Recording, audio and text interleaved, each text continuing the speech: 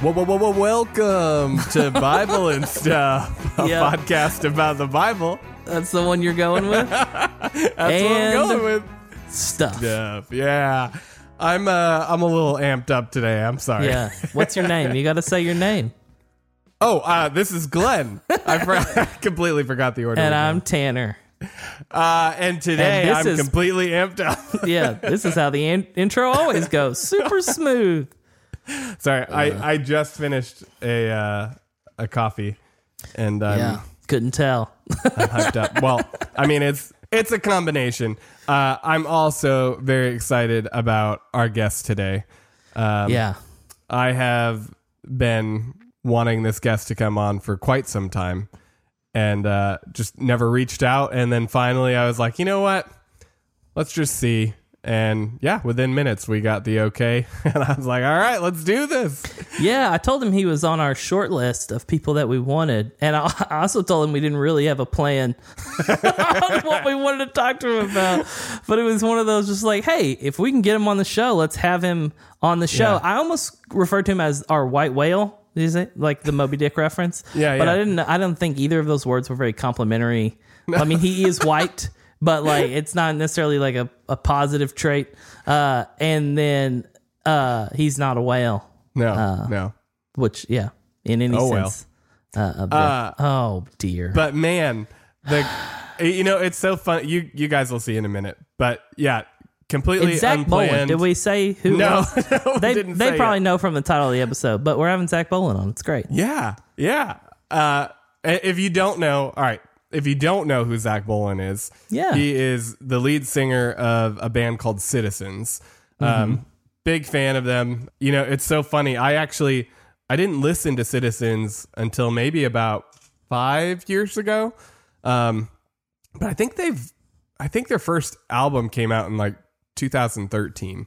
So It's I wasn't too far off the wagon, but pretty I've been far. there since day one, baby. Yeah, no, You, I haven't, but I progressed pretty quickly once I started listening. Anyway, Yeah, all right, it's great. I'm fangirling way you too went hard right full now. on into trying to be Zach Bowen. Like you're I did. bald. You have the beard. I mean, he used Yep. to have a beard. Now he does the mustache thing. But Bald was completely intentional. started singing raspier, all that stuff. No, I'm just kidding.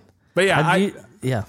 don't know. Yeah, I think I've brought it up plenty of times on the show that I really like Citizens. So anyway, Yeah. he's on the show today. Like Tanner said, we kind of came into this really. We didn't put a lot of planning into it per se. He's really unprofessional.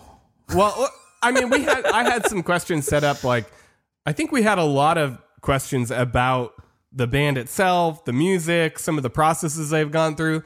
But we got like 5 minutes into the episode and just got deep real fast. It was way more interesting than that. Yeah. Yeah, it was good. Yeah. So really, really good conversation. I hope you guys enjoy the episode as much as we enjoyed recording it. And have a listen. Well, guys, like we said, we are really excited. We have Zach Bowen on the show today. Zach, thanks for joining us. We are so excited to be able to talk through music with you today. It's going to be super fun. Oh man, Or at least I cannot hope wait. so. I hope so too. We all have hope. Yeah, so before we kind of get into the music stuff, we just wanted to check in on you. Tanner and I were talking beforehand. It feels like you've had so many like big changes going on the past couple of years with moving and settling and all this stuff. So Yeah. just want to know how you're doing.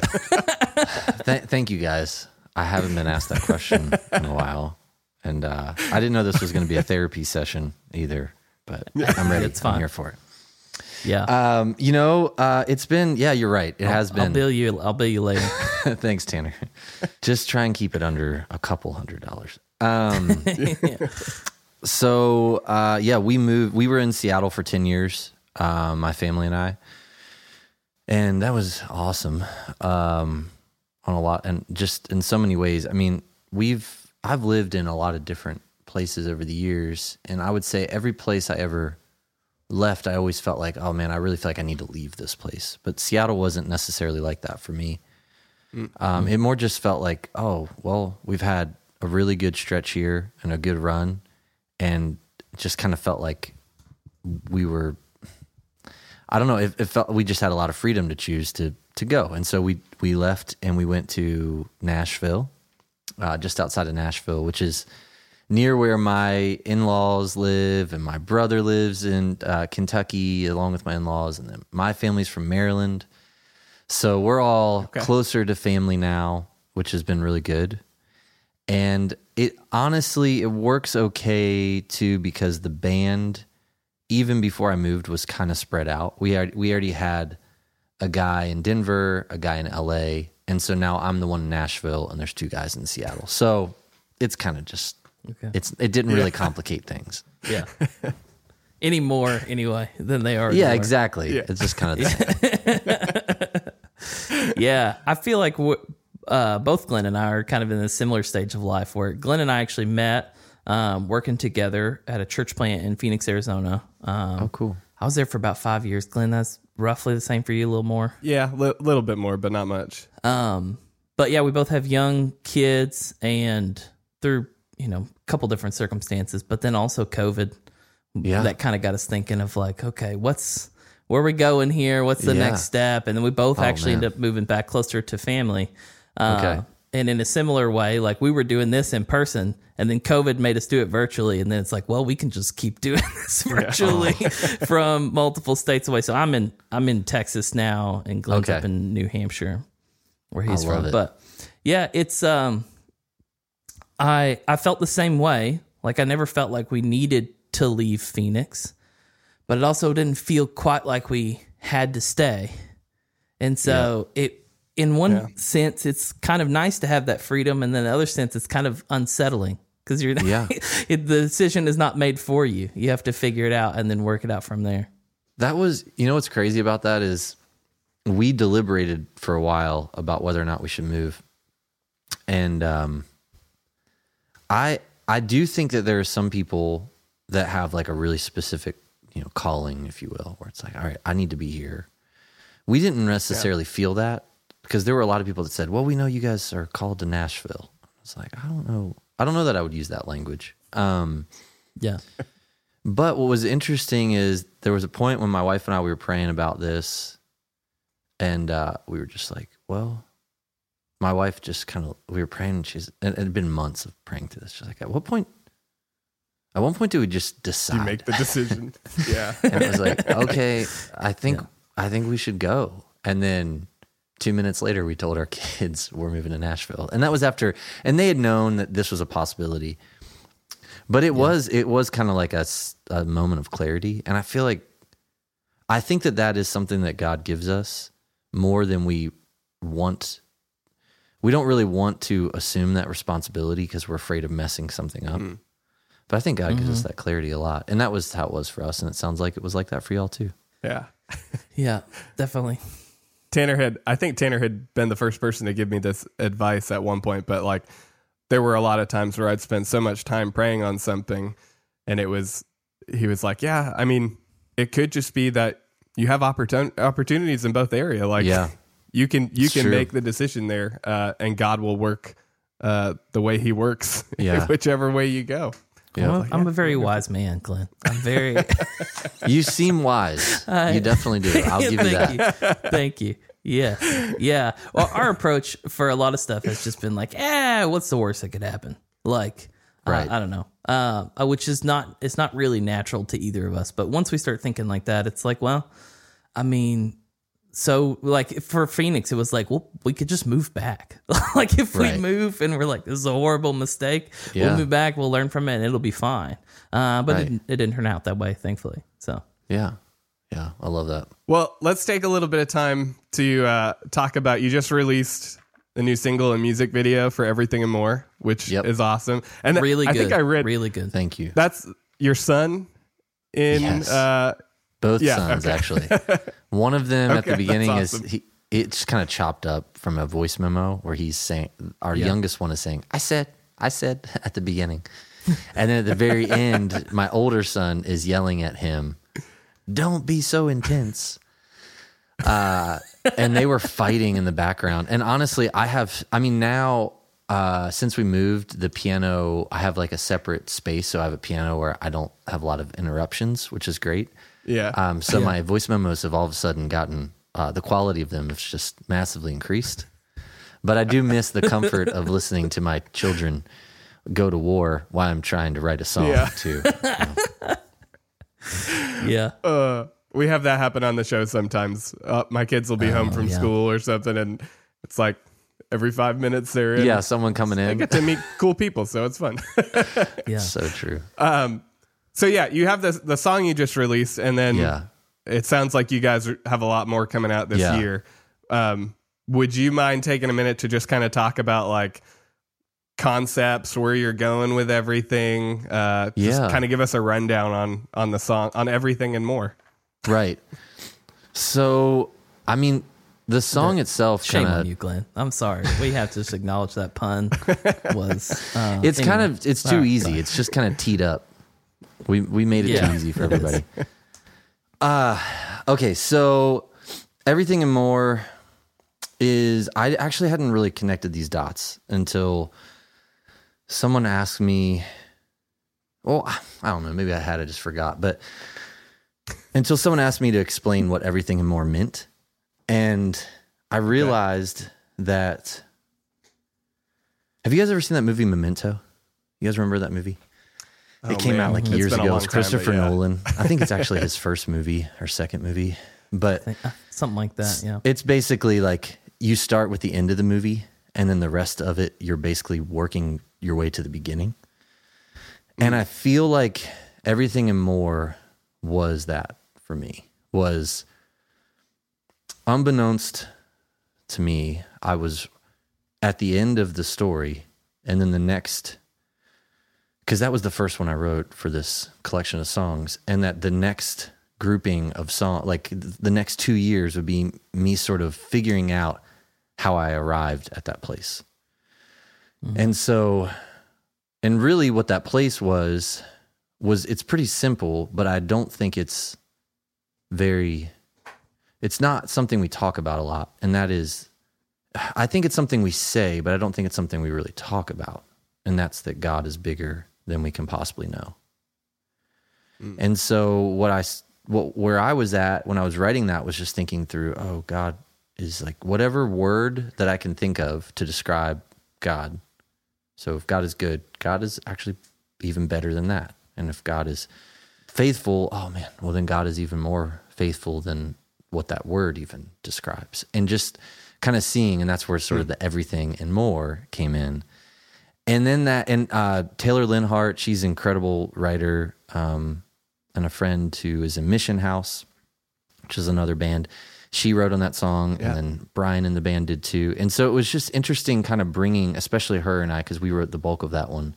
It was interesting kind of seeing our two thoughts and worlds collide and just kind of seeing like, oh man, we're both in a similar place.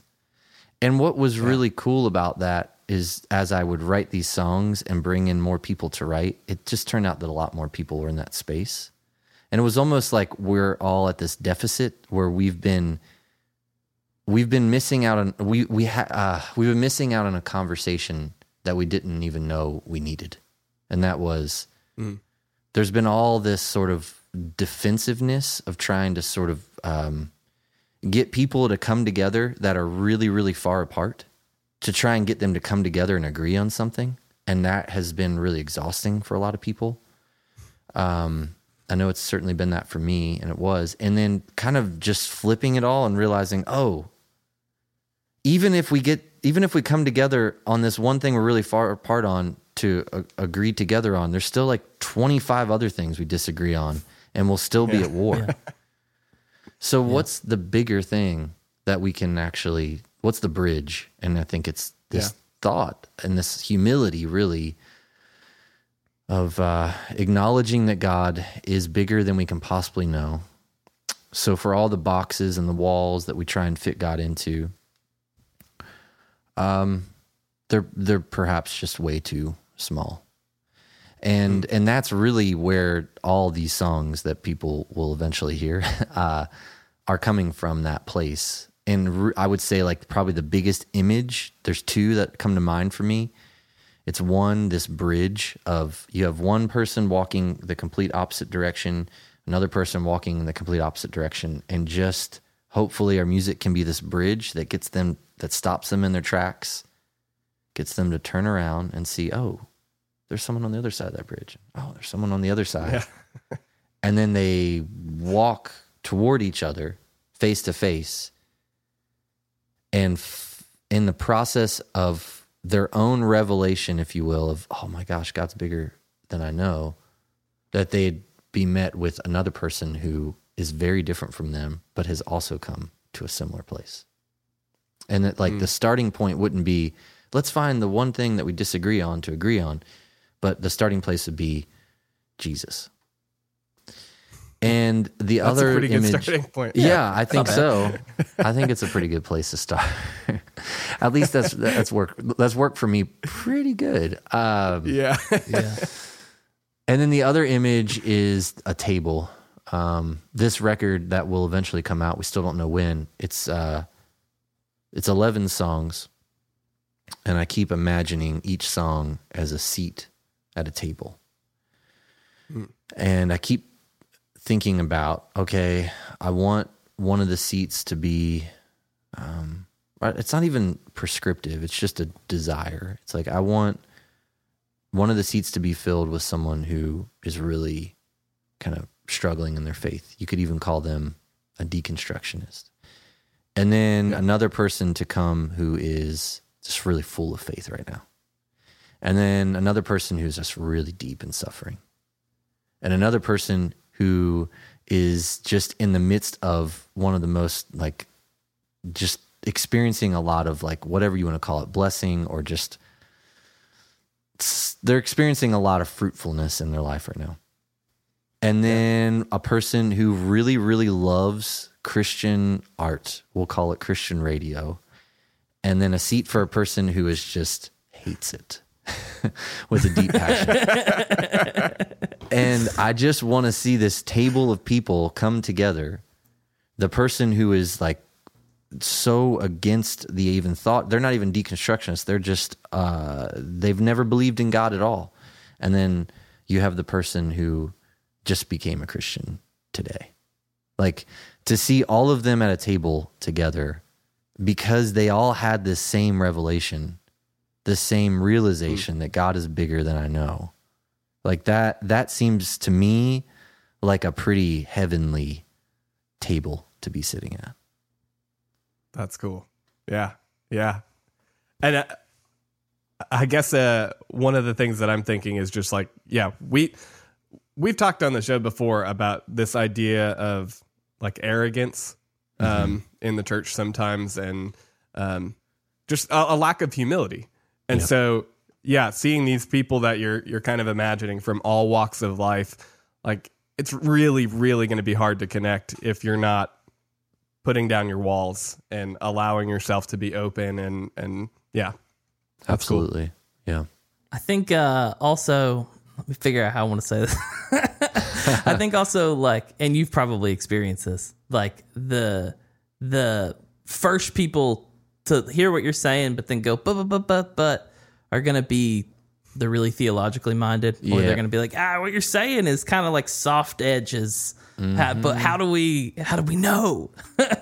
Which I want to bring it up because I don't see you as a person who doesn't care about those things. I mean, even y'all's music is full of very theological statements, and most of the music is very, very biblical. And so I'm curious how you hold both of those things together. Of there's truth, there's some things that are clear in the Bible, but also there is this softer we see through a mirror dimly, or there's this piece of we just can't grasp it all right now. I really like that question. And I think that it is one that I don't feel, I do think, to call out for a minute, the people that would sit probably more on the intellectual side of things. And I think that there's incredible value to that. And honestly, to a fault, I tend to go more to that side. It's also my downfall because it can be, because I can get so lost in the weeds that I miss the garden, Yeah. And what I have seen over the years, and it wasn't by design, it's just the way it worked out. I've just been a part of a lot of different traditions within the evangelical movement. Mm-hmm. And so I've seen a lot of perspective. I've seen a lot of different things that different traditions will sort of emphasize more than the other, different things that they will sort of, honestly, demonize other groups and sort of kind of elevate themselves as sort of like the superior group that has the truest understanding of this perspective of this, and it's oftentimes on a detail.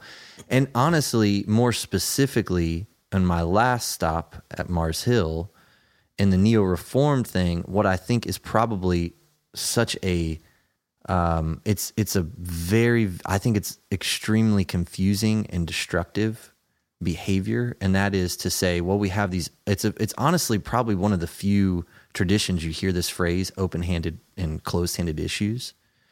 And what I started to discover was that even though we said, oh, we've got some things that are open-handed, some things that are closed-handed, it turned out that everything was a closed-handed issue.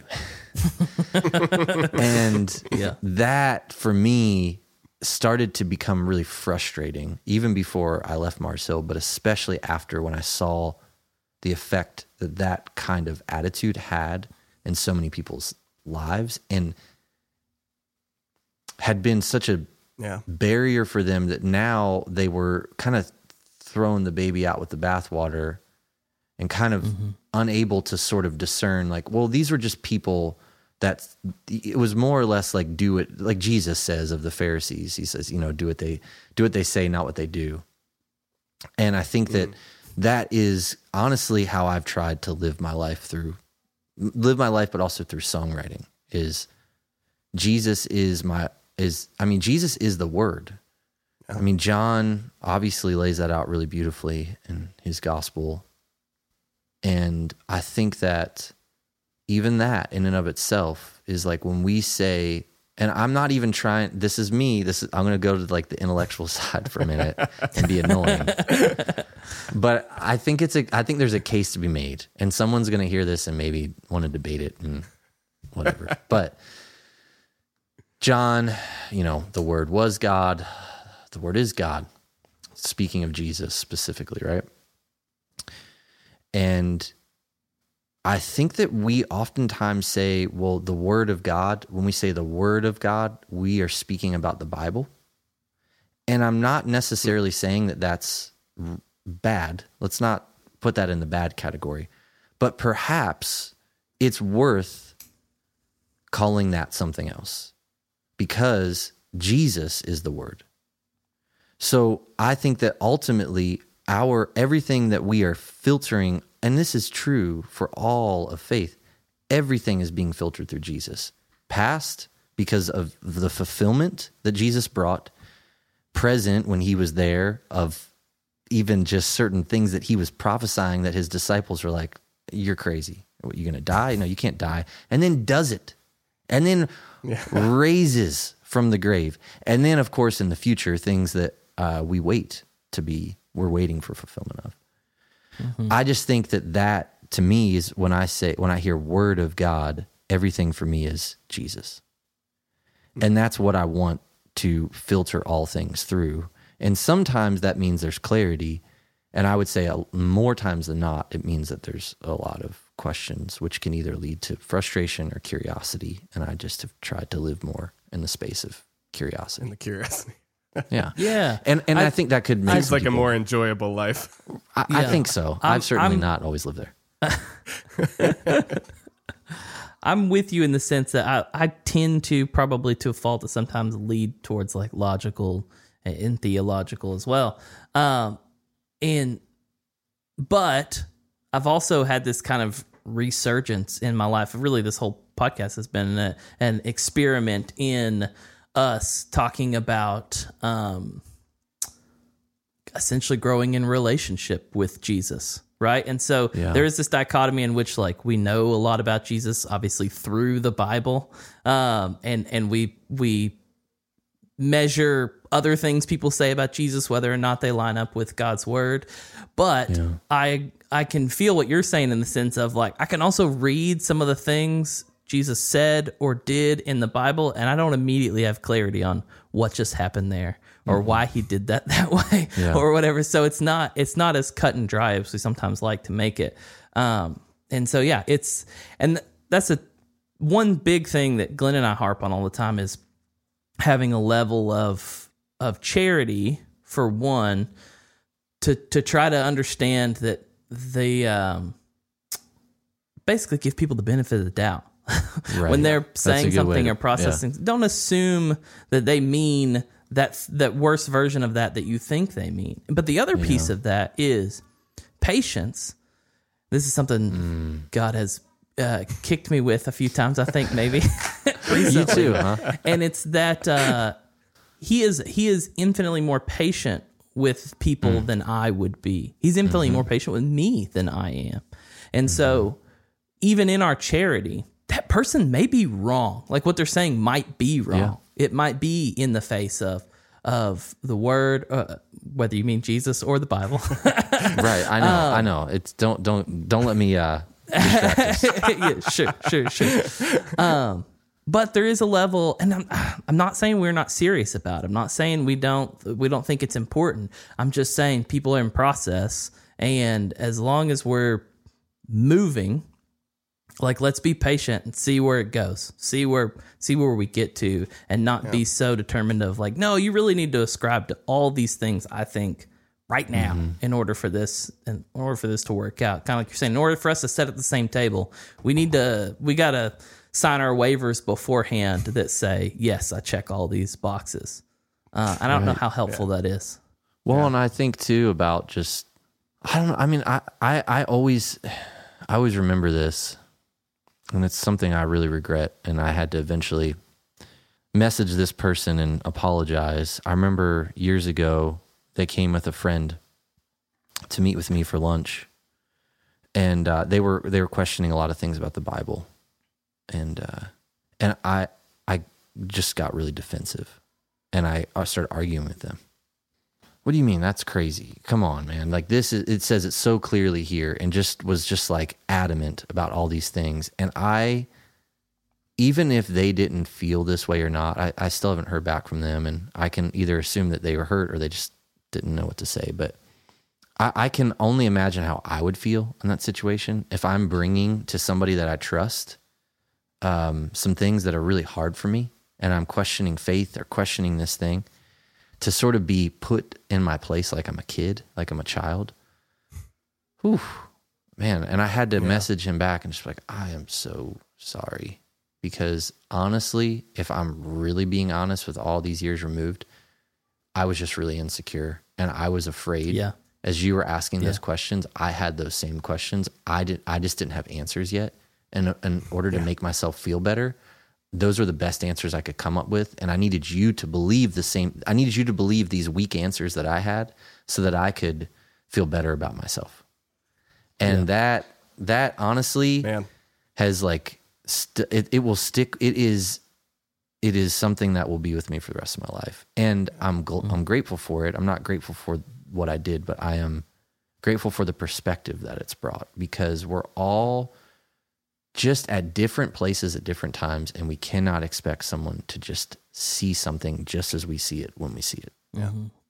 That's, man, when we started this podcast, one of the reasons that we were getting into it was that we would find ourselves in conversations with people just talking about things that were either way over our head, or we just like hadn't had the chance to kind of dive into ourselves.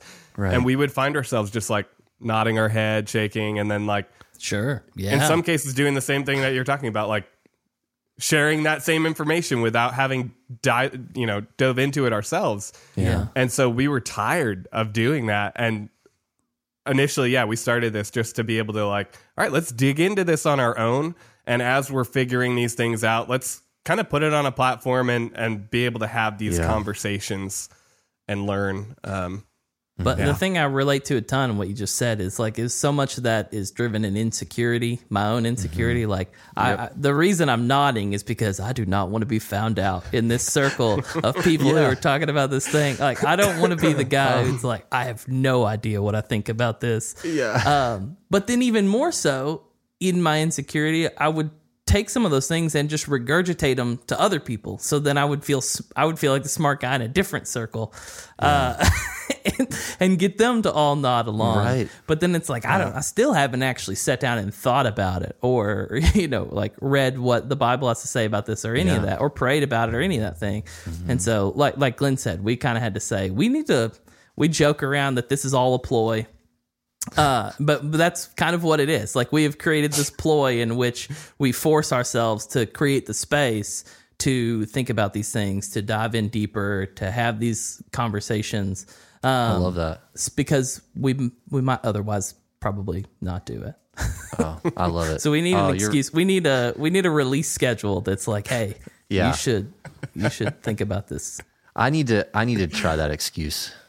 So maybe I should start a podcast.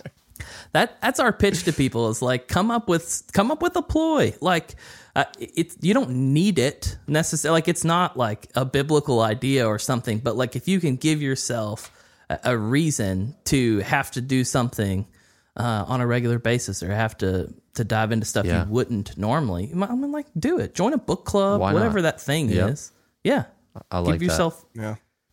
Give yourself an excuse to have to figure some of it out. So, and I'm going to apologize ahead of time, because I'm sure on some level you get tired talking about it. But with the Mars Hill thing, the thing I think I'm curious about. So, when Kings came out with, oh gosh, I'm blanking. What's the newest album called? Zeal? The newest, or like Zeal? Yes, Zeal. Thank you. Okay. When Kings came out with Zeal, like, I found that so refreshing, because it's in kind of the wake of that conversation where there is a lot of turmoil around this, understandably so. Like, I get it, even just from afar. I'm sure it's way more visceral, having been a part of what happened there. But it was so refreshing for me, and in a lot of ways, kind of what Glenn and I are talking about with this podcast, of like, let's just go back to the basics and just start there.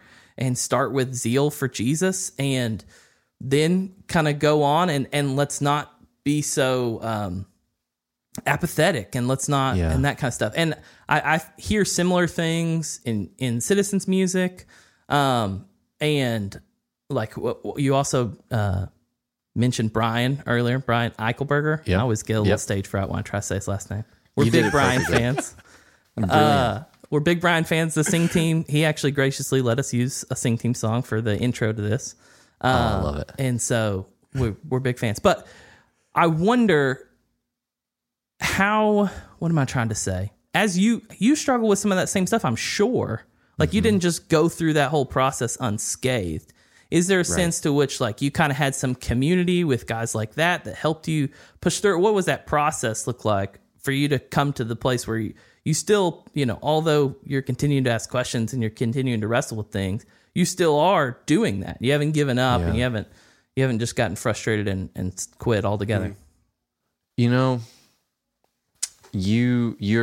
that's really insightful, because for sure that community of friends was pretty massive. It was a support system that we didn't know we needed. We had no idea that Mars Hill would end. And what's interesting about that is all of us were at different places. Like, Chad left Mars Hill probably, I don't know, 5 months before I did, or something like that. And then I left, and then, Brian was there till the end. And so, till the very last Sunday. And so there was just, everybody was in different places along the way. But I think that what is really interesting, outside of a few that I've just fallen out of touch with, not for anything bad, but I mean, the community that we had with Mars Hill Music was, I mean, honestly, when I think back on it, it was the antithesis to what Mars Hill was. In many, many ways. Like, it which is funny because it actually did the thing that Mark and so many leaders were saying to do, but that they themselves weren't actually doing. And that was that we actually fully embraced the need for friendship with each other. And so when Mars Hill ended, we all kind of wound up at different churches. I mean, honestly, I guess Chad and I were at the same place for a while, but some of us sort of, it was interesting, like it fractured, and some of us went together, not really intentionally, but just wound up in similar places. And the thing that really helped me the most was we wound up at this church that was so what's the best way for me to describe it? They probably won't listen to this. No, this is a good thing, I'm going to say. It's actually a very good thing. Okay, so good. if anyone is, they should be encouraged. Okay. Because we tried a couple other churches leaving Mars Hill, and you could just tell everyone was it was like the elephant in the room, and nobody wanted to talk about it, and it just made you feel so uncomfortable. Because you're just like, of course they want to ask questions and, all this stuff. And then we go to this one church, and just the sweetest people, like immediately, and they're like, okay, so, okay, I think I've heard your name. So you came out of Mars Hill, right? And it was just like, all right, let's just get that out of the way. Yeah. And I remember our first Sunday there, it was a Presbyterian church. And I was sitting there in communion. It was time for communion. And if anyone has ever been a part of more liturgical experiences and churches, they would say the high point is the Eucharist. Mm-hmm. And whereas I think in a lot of more non-denominational churches, it is the sermon, which I have my own beef with, and we don't need to talk about that today, but that is, I'll at least let the record state that. Regardless, we're in this old church building, and people are coming forward to take communion. My wife, Natalie, and I are sitting there just thinking, and I'm listening to the sound of the pastor say the name of each person that he knows coming forward to take communion. Edna, the body of Christ broken for you. Lucas, the body of Christ, or Christ's blood shed for you. And just hearing their names reverberate through the building. Like, I know it sounds crazy, but I think that experience saved me from going down a path that would have been pretty dark. Because I went down a path regardless, which was a lot of questioning, a lot of anger, a lot of frustration.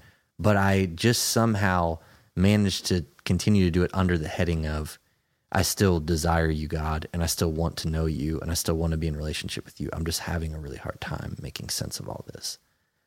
And I think that it just clicked for me. Like, I spent all these years a part of a church, and even other churches, where communion was either just kind of this thing we do, or it was this thing that you're yelled at, that God loves you, or that in order for you to take communion, you need to come forward and feel terrible about yourself. And then and only then can you take communion. And I walked forward with tears in my eyes and a smile on my face. And it was just like, this is what communion is. I mean, good grief. Like, if I wasn't the prodigal son right there, I don't know what else to say. It's just like, I'm literally coming forward with tears in my eyes, feeling like I'm not really worthy of this. And then to just feel like through other people, through God's people, to feel like his embrace, like, that's crazy, And so that for me was like a massive part of how I was able to come out of the Mars Hill thing and to really honestly come out of it with a lot of gratitude. I remember there was a moment where it kind of clicked for me. It's like, oh man, I'm around people all the time. And for a solid year and a half, it was every person you saw that was part of Mars Hill, you were going to have a conversation about it. And it was probably going to be a pretty downer conversation. And it was kind of cathartic, to be honest. But then I remember one day just sitting at my house or something and realizing like, oh, it wasn't all bad. And I found myself kind of missing the parts of Mars Hill that were really good and longing for that, and really starting to grieve the things that were like, oh, these things were really good and I miss them a lot. And I don't think I could have done that without people in my life who were in various places, some really not struggling in their faith, some that were. And the thing I remember through it all was just patience. You mentioned it earlier, Tanner, was a lot of patience with me as I sorted through a bunch, but also that communion experience of just like week after week coming forward. And it continued to happen, tears in my eyes. Then once the pastor knew my name, he was saying my name, Zach, the body of Christ that was broken for you. And it just completely shifted things for me to see God in a way that I hadn't in a very, very long time. Yeah. I got goosebumps as you were saying all that. But you can't see them. But. Dude, I relate to that a ton. I mean, again, much smaller scale, but like I have had past experience that like the best word picture I can come up with is like spaghetti. Like it all, the good, the bad, it all runs together. Yeah. It's very hard to pull it apart. And it's taken a long time to just like piece by piece process. Like there's stuff at our church now, and I love the church that I'm a member of now, but I'm catching myself of like, oh, I actually kind of wish, I think it might actually be good if we did something a little bit more like the place I was from. But that's all interwoven with also there was stuff that we did that I did not like. Yeah. And it's so, true. but it catches me off guard every time. I'm like, oh, but that piece was actually really good. That was helpful. And it was just mixed in. It's just all mixed together, right? It's a bunch of white and black dots, but when you back up a little bit, it just all looks gray. Yeah. And so it takes a long time to kind of piece those apart and see what was helpful and true and good and what wasn't. But I think that's all of life, right? It's just a little more visceral at times. And so, it took us being patient with ourselves. It took us committing to be vulnerable again. Like, all right, let's do this again. Yeah. Where we open up to people and we talk about, the elephant in the room of, or at least the elephant in our room, whether they were aware of it or not, of like, we kind of had these experiences and some of them really hurt and some of them were great. But it was terrifying to have to do that again, because I think we had armored up a little bit and was like, I don't want to have to, like, because they might reject me. They may use me. They may just not care. Yeah. But it was a very beautiful experience when we finally did kind of push through that, and we're met with people like, oh, I totally get it. Like I had a similar experience, and realizing like almost everybody has dealt with that to some degree, and to feel accepted into the body was really, really good for us. And so, like, obviously, like stories like Mars Hills, they just suck. Like, I don't have better words for it. Like, it's just unfortunate. But I don't know. I think with time and because of Jesus, we can continue to have some beautiful things that come out of that. And well, I mean, even what you're doing, right? I mean, opening up about your experience and sharing where you were, where you are now, what you went through. Like, there are other people who are going through the same thing. And so being able to have someone to relate those experiences to, like, that is so helpful in so many different ways. Man, yeah, we had a handful of people at our past church that came from Mars Hills too, and Mars Hill. And I struggled to know how to respond, because I hadn't been through those same experiences, and it was just really hard. It was really hard to hear what they went through and then try to help them through it. And so, yeah, I just think what you're doing and what others are doing, even on Tanner, your small scale, like it's helpful. It's helpful to people as much as it may have hurt. It also helps. Yeah, it's part of our story. And I think it's the story that really, I mean, I don't know. I can remember there were points as my kids got older, they'd ask questions about my upbringing, and there were things that were really hard about it. And I remember just feeling like, you know what? I'm just going to have to tell them what that was and not try and like hide that part of the story to make some other people in my family look better. But just to be like, no, and let the bigger story be, they did these things and I still choose to be in relationship with them. Or I forgive them, or that to me is like Jesus, right? At work, the Spirit of Jesus at work in us. And I think that is such a powerful story that is bound to eventually bring about some curious questioning from people that don't follow Jesus in our lives about how in the world did you get to that place with those people or that person? And to be able to see and have the perspective that, hey, Jesus, brought me to that place. Like that's cool. Well, I feel a little bad that we went down this road where it was took a turn somewhere in there. Yeah. So I like turns. I'm going to give you a little bit of, okay. I know at the beginning, I was thinking back, I'm like, yeah, I said this was going to be a fun episode. Now I'm making him dredge through all of these past thoughts and emotions. Hey, Zach, what's the worst thing that ever happened to you? Where do I begin? Oh, man. How many hours do you have? Yeah. But it has been good. I will say that. I mean, even for just me processing through this stuff, it's been awesome. But all right, let me ask you a musical question. Yeah, please. Well, maybe it's not musical. In reference to your last album, when you and Brian did the iPhone demo release, I fell in love with that. Like it was so good that it was so raw. And man, I can't tell you how many times I listened to it.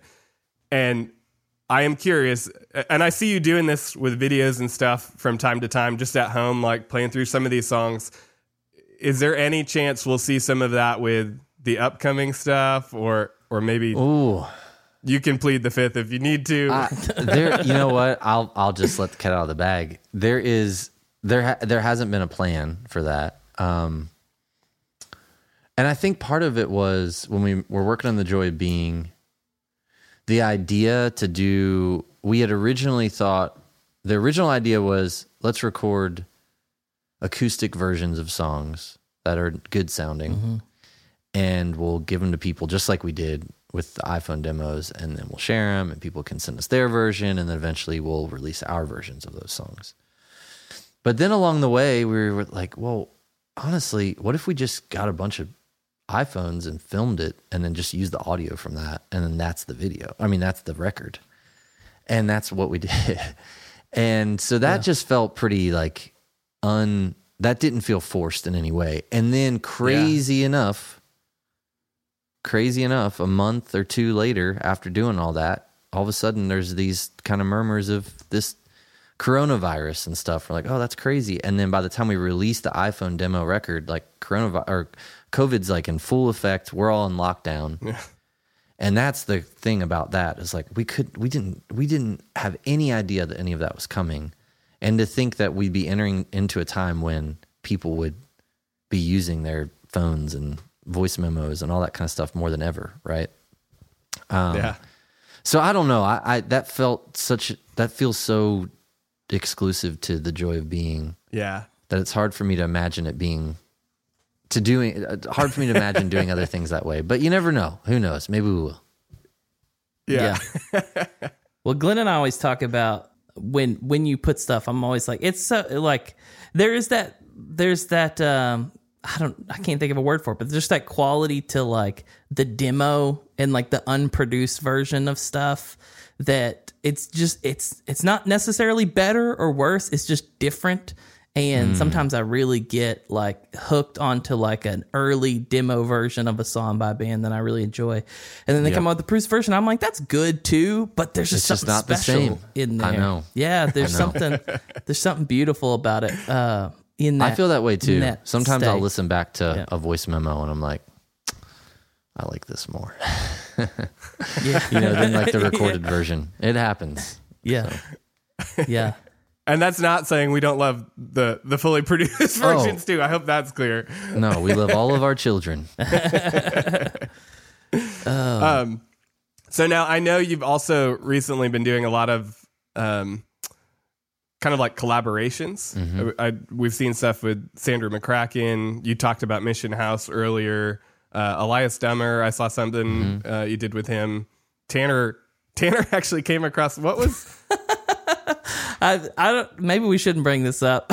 No, I think I might know, but please tell me. Yeah. I feel like this is a gig that you did, maybe that to lay some vocals over some stuff. It's Yes. like it doesn't sound bad. It's just its own style. Yep, it is its own And so style. I was like, oh, look at what I stumbled upon. Glenn. I'm gonna put it like this. I did sing on a couple commercial things, and Yes. they decided, hey, let's put it up on the internet. And I didn't know that Yes. that part was gonna happen. Yeah, it was But unaware. Yes. honestly, why not? It's there now, and it's just gonna be what it is. What it is. But it's pretty hilarious. Some of it. It more just shows that I can really thrash. I guess I don't know. Yeah, man. I told Glenn, I was like, this is like, when I sent it to him, I was like, this would be the perfect soundtrack to a Dude Perfect video or Yes. something like that. I'm like, this Dude Perfect, Ninja Warrior. They're hitting a Yes, they're hitting a very definitely specific thing, and they're killing it. something with The Rock in it. It's bound to happen. So Yes, yeah. Hey, Well, we can cut that part if you want. no, it's great. probably should. I honestly, no, it's fine because I had thought about like at one point like making a big stink about it, but I was like, you know what? It's there, and Yeah, let it be. whatever. I'm just gonna let it be what it is. Well, do you have plans? I guess where I was going with it is like, are there any other collaborations you have coming up, or are there any musicians that you would love to do a collaboration with that you haven't had the opportunity to? Okay, so I mean, one thing is with this record that will eventually come out, but we'll be releasing songs. With the exception of one song, I think every song there was like a collaborator on it, and that was cool. A lot of people I hadn't written with before. So, there's like Leslie Jordan, who she is the other part of what was All Sons and Daughters. So she wrote that song "Greater You Lord," which is a massive song. And she's it's pretty good. And so she wrote on 3 songs, and then there's this guy Stephen Cashwell, who's a brilliant writer. Jack Mooring, who his brother's Leland, and he was a part of Leland for years. This guy Ben Cantelon, and of course Brian wrote on it, and then both of the ladies from Mission House, Jess and Taylor. Like I feel like I got to collaborate with so many people over the past year. Cool. And there's a lot of songs I got to write that aren't going to be recorded or we just didn't record. So I really enjoy that process. But I haven't really thought a lot about like who's the next person I really want to collaborate with. I think part of that is you always feel a little hesitation inviting other people in to what you make because you don't want to be like strong-armed into doing something that isn't you. But I feel like the cool thing though is worst case scenario, it's a terrible song and you never write with that person again. Best case is you put yourself out there and something happened that you never could have done on your own. So I definitely feel that way. I would love to collaborate more with people outside of the Christian music realm as time goes on, if I'm honest too. I don't necessarily just love living in the CCM worship Christian whatever world. Yeah. And that's for bigger reasons, but it's not so much because I don't like it. Some of it I really don't like, but it's more that I just think that there's something more that we can offer to the world as musicians and artists that doesn't have to just live in a subculture.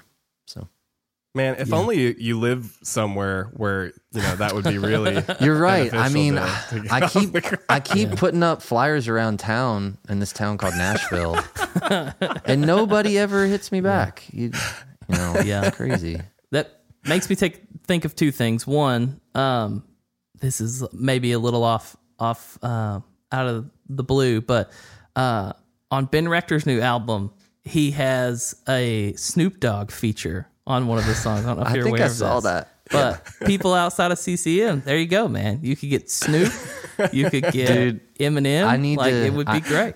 That's what we're doing. Okay, well, I guess I don't know. I saw a thing with Ludacris the other day in a Vin Diesel video, and maybe he's up for it. He was talking about the children. He's got free time of probably. the world. So yeah, it's funny. Like in the like last song, like they play it out on Ben's album, and he does like some shout outs, like thank you to these people. He's like, thank you to Snoop Dogg. Thanks for being cool when I cut out your reference to something 420. Like, which I thought was absolutely great. He's so but anyway, on the other flip side of collaborating with people, Glenn and I, big fans of the solo album. Oh man, Yeah. thank you. What do you got for us, Zach? Come on. I have been working. I have been working on stuff. All right. With the Citizens we need a record. 1002. 1002 exactly. Yes. Or 1,000,000,002 by the time I get this thing out. Enough time will have passed. I do want to release more songs. I have been writing a lot.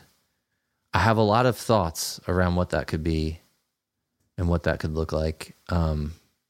It's interesting doing the solo thing because it's so different from Citizens, but it is a style of music I like to write.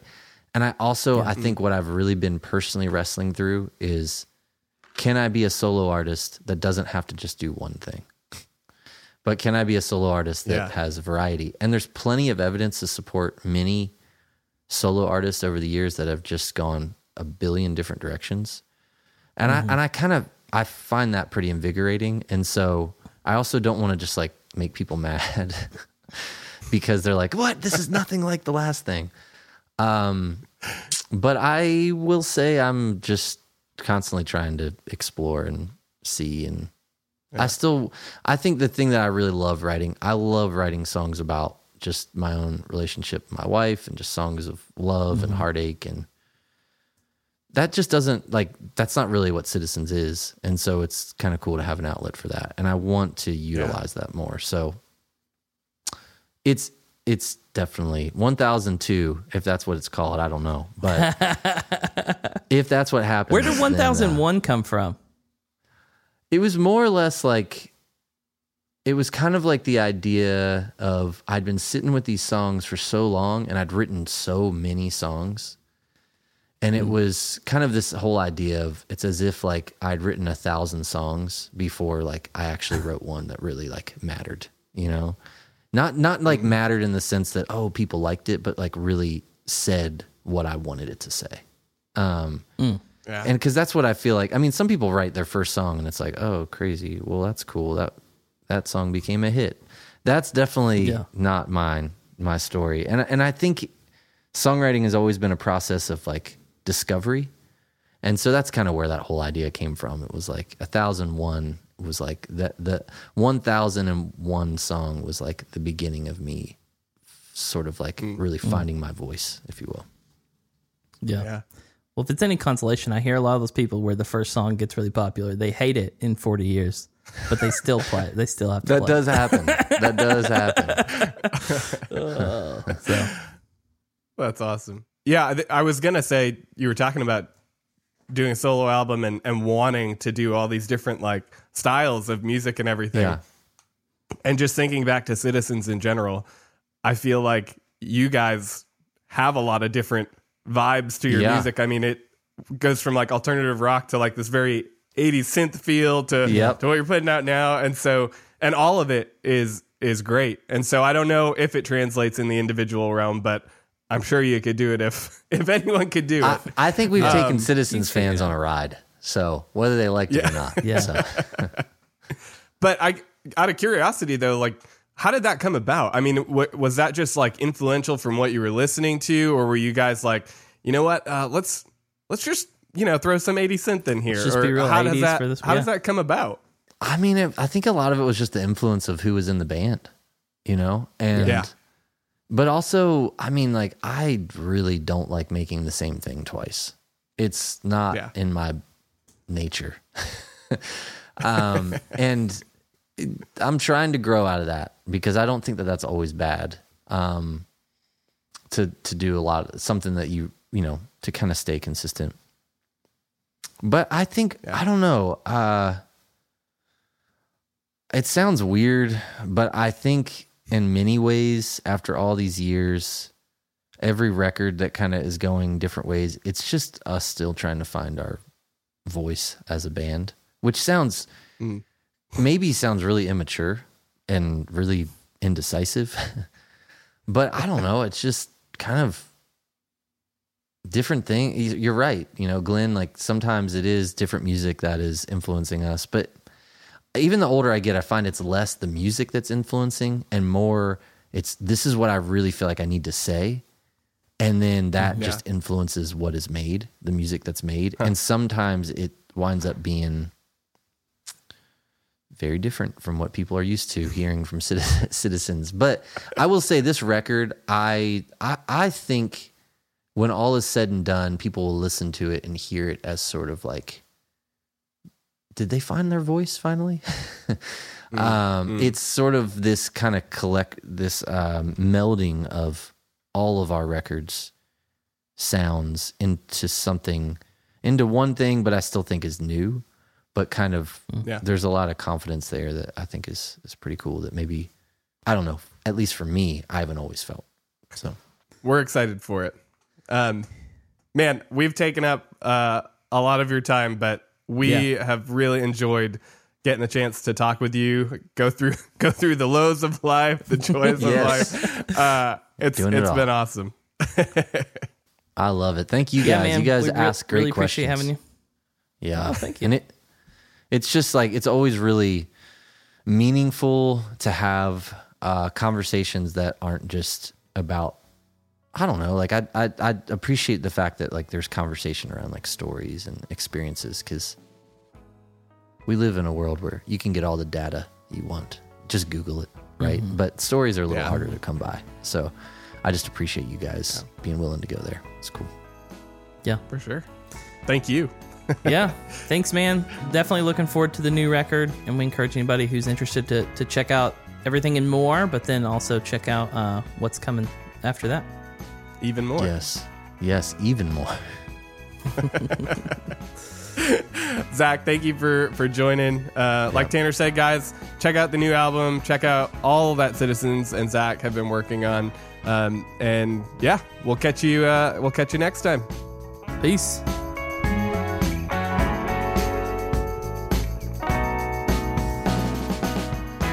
The Bible and Stuff podcast is a production of Bible and Stuff.